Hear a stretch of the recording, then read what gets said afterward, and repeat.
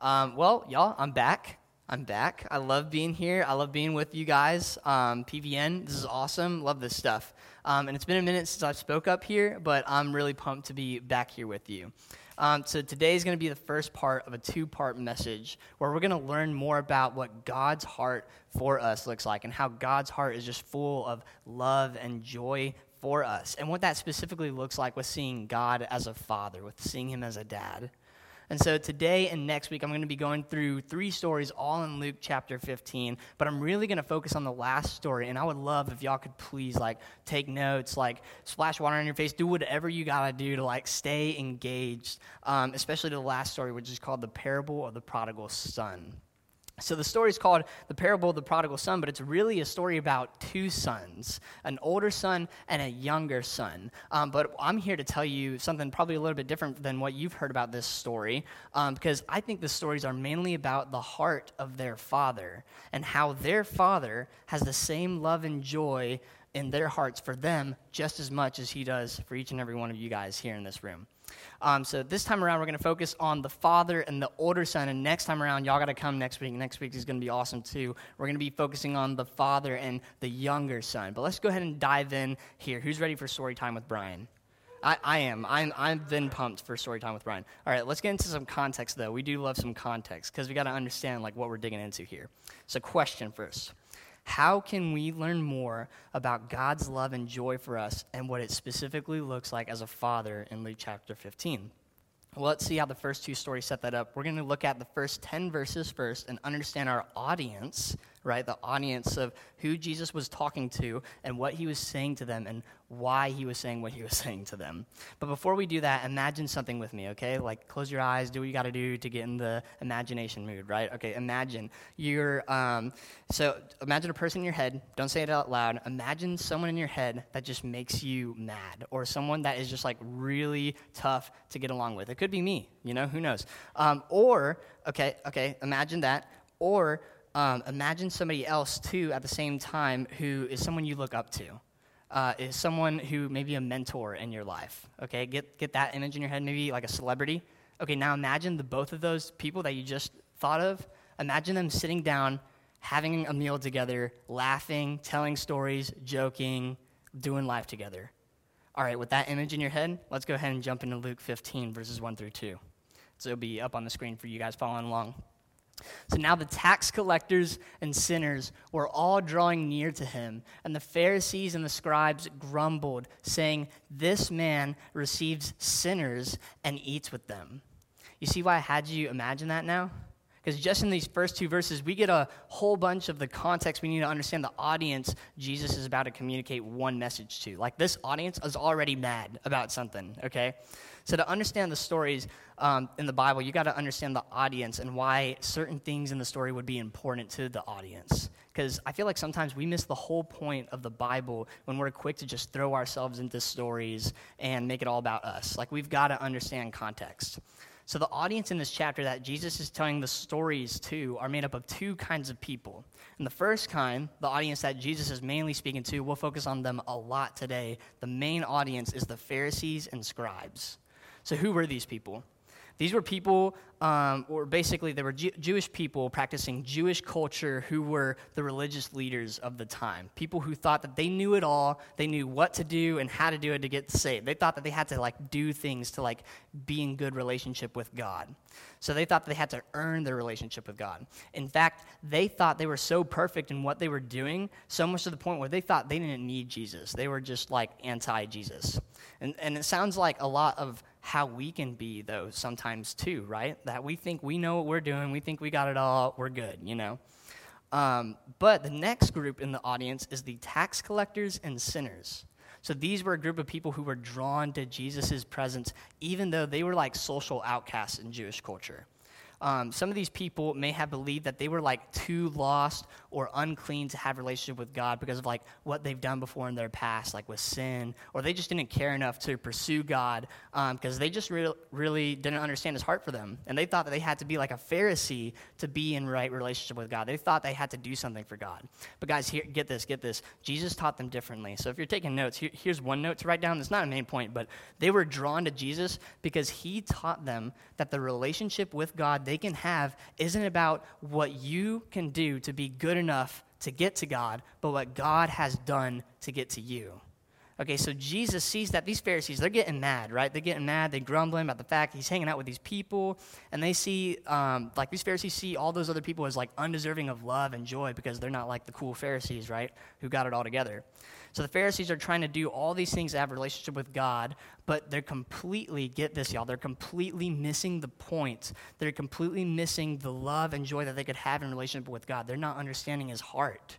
Whereas the tax collectors and the sinners, even though they were once lost, they didn't even care about a relationship with God, they're understanding the heart of God more and are drawn to Jesus and experience it because they just get it. They get the message that Jesus is sharing.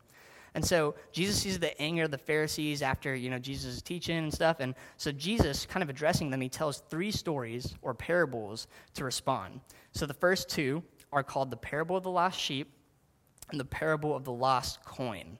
Okay, so let me sum up these 2 so we can get to the third story really quick. Bear with me. I'm just trying to build up for the third one. The third one is huge. So we're going to go in the Bryon translation really quick. I'll sum up these stories. The first one is kind of like this. Jesus asked the Pharisees, well, if a good shepherd owned 100 sheep but lost one, wouldn't they not leave the 99 others to go after that one to find it? And when they found that sheep, wouldn't they celebrate? Remember that word, celebrate, like crazy with friends because they found what was lost? And after saying that, so essentially Jesus hammers home that point by saying that there's joy in heaven, or in other words, there's a party in heaven over one sinner that repents and turns away from a relationship with sin to replace a relationship with God. That's what repents means.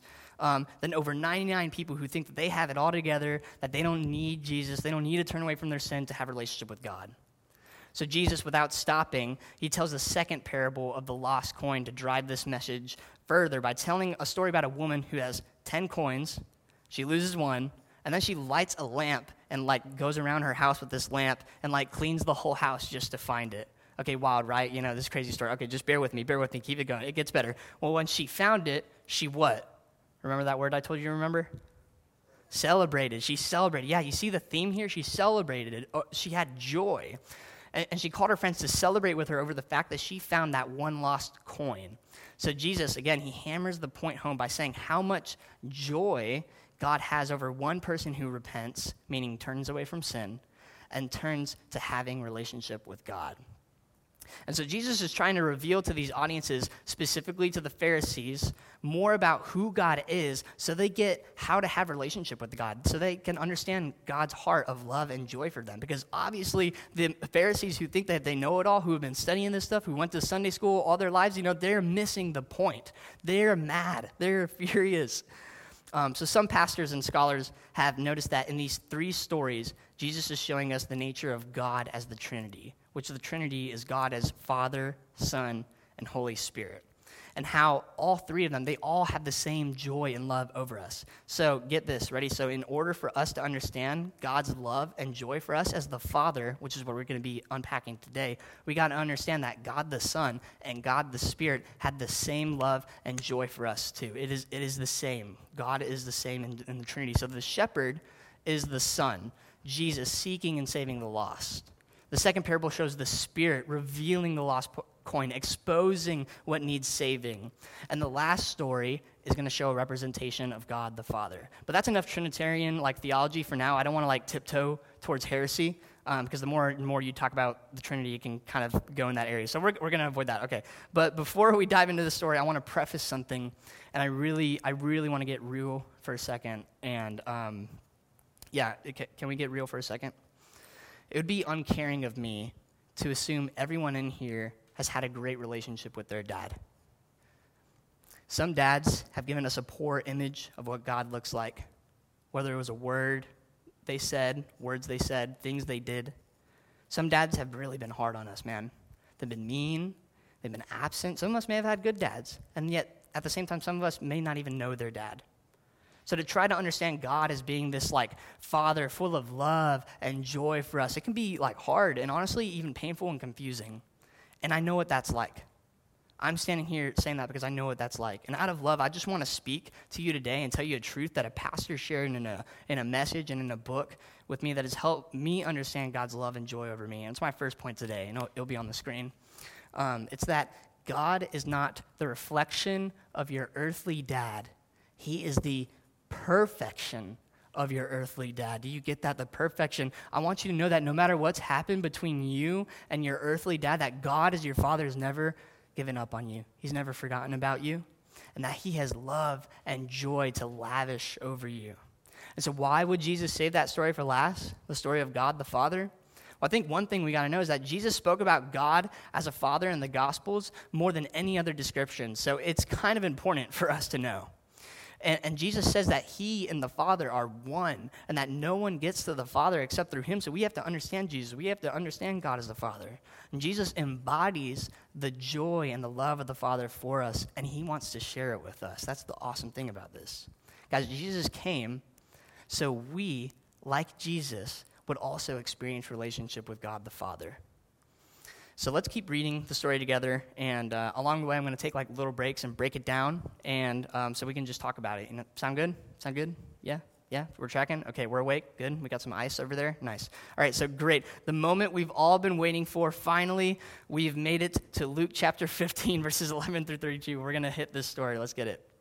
So verse 11, it says this, and he said, there was a man who had 2 sons, and the younger of them said to his father, Father, give me the share of your property that is coming to me. And he divided his property between them. And not many days later, the younger son gathered all he had and took a journey into a far country, and he squandered his property in reckless living. And when he had spent everything, a severe famine rose in that country, and he began to be in need. So he went and hired out one of the citizens of that country, who sent him into his field to feed pigs. And when he was longing to be fed with the pods the pigs ate, no one gave him anything. And so we're going to go ahead and unpack more about the younger son next week. But to kind of sum up what's going on here, I don't know if y'all caught it, but like things aren't going too well for this guy. Like not at all. Like, so first off, I just want to say, like, for the younger son to tell his dad, yeah, Dad, give me my inheritance. Like back then in that culture, that was like telling his dad, yeah, Dad, I wish you were dead. Like, that's pretty awful, right? That's tough. He wanted the things of the Father, but he didn't want the Father. He wanted the things that God could provide, but he didn't want a relationship with God. Yet at the same time, I feel like that can be like us sometimes, wanting the blessings of God, but not wanting to experience the blessing that is living in relationship with him. Well, don't worry, because it gets worse, because, he ended up living it up, living in sin and reckless lifestyles to the point where when life got really rough, when there was a famine that happened, it knocked him on his butt into a pig pen, and he wasn't even able to even eat the pig's food. Like, talk about rock bottom. That is the lowest of lows. And for, in the Jewish culture, like, that was seen as disgusting. That was seen as, like, you just didn't want to be a part of, like, that was just nasty. So let's keep reading, though. Verse 17. But when he came to himself, I love that phrase, because what that means, that's like repentance. When he realized that what he was trying to fill the God-sized hole in his heart wasn't working and desired to turn from sin, he said, how many of my father's hired servants have more than enough bread, but I perish here in hunger? I will arise and go to my father, and I will say to him, Father, I have sinned against heaven, and before you I am no longer worthy to be called your son. Treat me as one of your hired servants. And so he realized being in his father's presence was better than everything else he was doing and anything else that had happened to him. And so he wanted to seek relationship with the Father, God, again. But, and we'll talk about this more next week, I'm trying to get to what we're really focusing on. He wanted to go to his father with a speech because he felt shame for his sins and that he had to do something to be good enough to be considered a son again. It's kind of like that Pharisee mindset, right, that I was mentioning earlier, trying to figure out what he could do to get to God. So his conclusion was to return as a servant, not a son, not to be part of the family, not to be greeted by his dad. So let's keep reading and see what happens. Verse 20. And he arose and he came to his father. But while he was still a long way off, his father saw him. You know what that means, y'all? That means that his dad was looking. That his dad was expectantly looking, waiting for his son to come home. And his father felt compassion and ran and embraced him and kissed him. And the son said to him, Father, I've sinned against heaven and before you. I'm no longer worthy to be called your son. But the father cutting off his son before he could give a speech to try to do something to be good enough, he said to his servants, "Bring quickly the best robe and put it on him. Put a ring on his hand and shoes on his feet, and bring him the fattened calf, and let us eat and" what?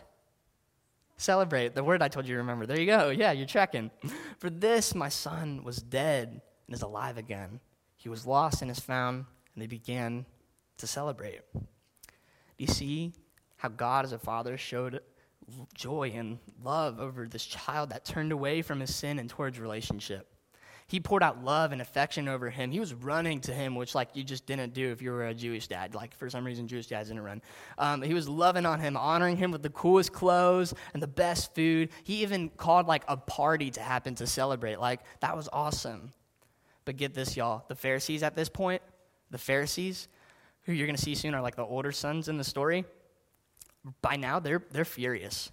They were already mad, but they're probably, fuming, and they're about to explode. They're not there yet, but they're about to explode. Because for a Jewish father to run and to do all that to a son who treated him that poorly, who took the inheritance and left and did that, was embarrassing. And Jewish fathers back in that culture, they wouldn't have even brought that son back. That was just wrong. In fact, in that culture, the returning son, who would have been considered not only dead for leaving the way he did, but also a shame to his family, that son would have probably been beaten, rejected, and required to do something to earn his status back in the family. But what Jesus is showing us is, although that's what fathers would do back then, that God our Father is not like that. And our Father rejoices over us in heaven when we turn back to him. Y'all want to know something? The celebration in heaven, it's been going on. It's been going on for a while, and it's been going on for people turning to God and coming to him, and God is pouring out love and joy over sinners that are repenting of their sin and turning to relationship with God. It's been going on. It's not just waiting. It's been going on. And people have been enjoying the love and the joy of their Father. Do you guys want that? Do you want that? And if not, if there's something in you that doesn't want that, why? Let's think about that. Let's dig a little bit more. So verse 25. "Now his older son," and Jesus is probably looking right at the Pharisees right now, just dead in the eye probably. He's looking right at them. "He was in the field, and as he came and drew near to the house, he heard music and dancing, and he called out one of the servants and asked what these things meant. And he said to him, 'Well, your brother has come, and your father has killed the fattened calf, because he's received him back safe and sound.' But he was angry, and he refused to go in. His father came out and entreated him, but he answered his father, 'Look,' not, 'Hey, Dad,' just 'Look. These many years I have served you, and I never disobeyed your command, yet you never gave me a young goat that I might celebrate with my friends. But when this son of yours came, who has devoured your property with prostitutes, you killed the fattened calf for him.'" That is a lot. Let's unpack that for a second. Let's stop there. Let's dig into some context, okay? Because first off, I just want to say, for the older son to not know that a celebration was going on would have not only looked bad on him, but it would have looked bad on the father as well. The son should have been there. But yet, the older son goes trying to earn the father's love and joy by working hard. It sounds kind of like us, right? To earn the father's joy by working hard. "Dad, look, I got that A. Dad, aren't you proud of me? Dad, look, I just scored. Dad, look, I got the job. Dad, hey, I got into that school that I've been applying to. I got the scholarship. Dad, aren't you proud of me?" Guys, if that sounds familiar to you, it's because deep down inside of our hearts, we all have a place in the core of who we are to feel the blessing of our earthly and heavenly Father. And the older son, the Pharisees, didn't understand that because they didn't have a relationship with God. They thought that they knew God. They thought they had a relationship with God, but they were completely missing his heart. And on top of that, the older son didn't call his brother by the title of brother. He said, "This son of yours." The older son felt not only out of relationship with God the Father, but he felt out of relationship with his family. And also, the father being full of love and joy, he took on the cultural embarrassment of having to go out to get his son, who was outside having a pity party temper tantrum because I didn't get my way and I didn't get the stuff. How embarrassing would that have been? On top of all that, did you hear the entitlement in the older son's voice? Man, he was angry. He was really angry, as if he would never do anything wrong. Sounds a lot like the Pharisees, and yet at the same time, I think that sounds a lot like us, denying anything we did wrong, that we got it all together and we don't need anyone. We're prideful, jealous, angry, rude, hurtful, sinful, lost. And you want to know if you're acting like the older son? See if that list of descriptors that I just said doesn't reflect how you are acting. See if that doesn't reflect you. And yet, watch the father's response in verses 31 and 32. Here's what we're going to focus on as we're starting to wrap up. Listen to the grace that he meets the older son with. This is verses 31 and 32. And he said to him, the father said to the older son, "Son, you are always with me, and all that is mine is yours. It was fitting to celebrate and to be glad, for this your brother was dead and is alive. He was lost and is found." Can you imagine? Can you hear the tone of just love and joy that the Father has? Like, once again, we see that the heart of our Heavenly Father is one of joy and love in this. And he even communicates that through the words here to the older son. Whereas he could have treated this son, who was just as lost as the younger son, with the same treatment the younger son deserved, the love of the Father spoke words to bring about reconciliation, which is a big word that means reestablishing relationship between them. And that was something that both sons didn't deserve. Those words had the love of the Father in them. These were the loving, grace-filled, and joy-filled words that the Father left the older son with. But I don't know if you guys noticed it, but that's not the that was the end of the story. We're left on a cliffhanger. That was the last verse. You look in Luke 15, that's it. And then we go to the next chapter. That was it. And so we're left to wonder where Jesus leaves us. Jesus is the best storyteller of all time, right? And Jesus leaves us on a cliffhanger here, and he leaves us at the end to wonder at the story, how will the older brother, the older son, respond? And can I ask y'all something? Can I ask y'all something again? How would you guys respond? How would each of you respond? Would you respond in anger?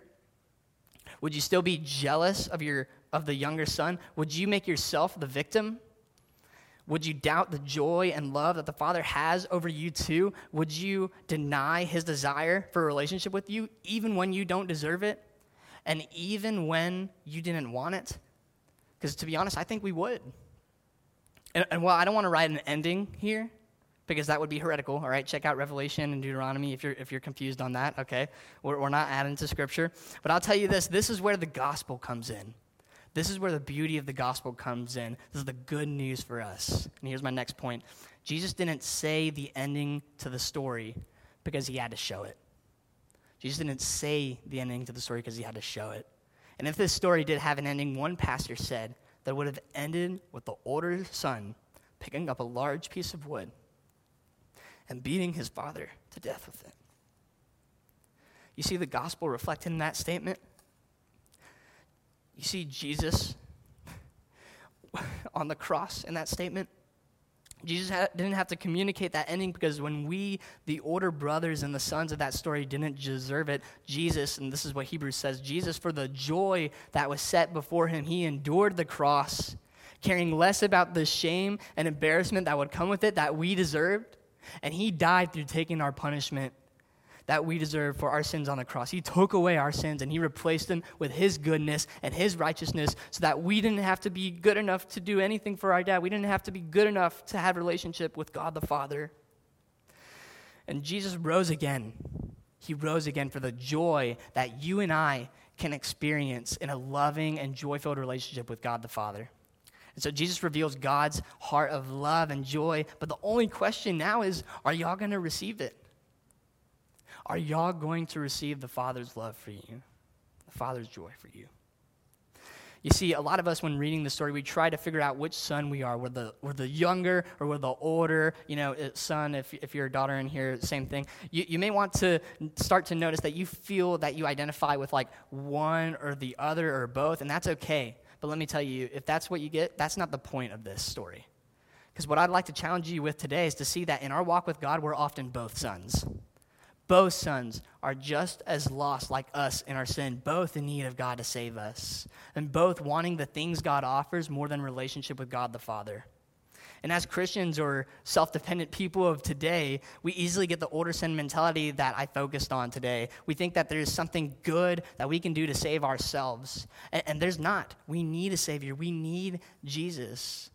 And so the point of trying to understand these stories is not just trying to not be the older son or not be the younger son. It's not about behavior. But the point that Jesus is trying to get you to see is this, is the bottom line of today. The story of the two sons is supposed to point us to the heart of love and joy in God the Father over those who repent of their sins and turn to a relationship with him. And I'm going to start wrapping up right here, y'all, but do you guys know God's heart for you? Is this the first time that you've been able to realize that God's heart for you in the midst of your pride has been love and joy? Please, y'all, if you've never experienced a relationship with God where you've wanted to know his heart, or if you want to surrender to God as Lord for the first time in your life and engage in relationship with your Father, we're about to close with some worship. And Paul's going to come up, and during that, I'd like to invite you to come up and talk to me. Man, come up and talk to me, talk to Ryan in the back, talk to any volunteer in the back, and talk about what it looks like for you to get to know God's heart as a father deeper. Or maybe you're in the boat where you thought you used to know God's heart, but with where you feel you're at in life, you feel like you've wandered out of the house away because you're lost, or you've wandered out of the house away because you're angry with God as your dad. Can I tell you something today? The opportunity to get to know the Father's heart is extended to you too. He fully knows you, and he fully loves you. And he has joy over you. Did you catch that? Are you hearing what I'm saying? Like, your Father loves you. He hasn't given up on you. There's nothing that you can do to scare him away. No matter what has happened, the Father is calling you back home. He's calling you back in relationship with him. So I'm pleading you today, don't leave without reflecting on if you know the Father's heart of love and joy for you. And if you have relationship with him, don't leave today like the older son, thinking that you don't need it or that you have it all together. That leaves you separated from God, from eternity. Don't think that you know God, but completely miss out on understanding his heart of love and joy for a relationship with you. Y'all repent, turn away from sin, and turn to the arms of your Father.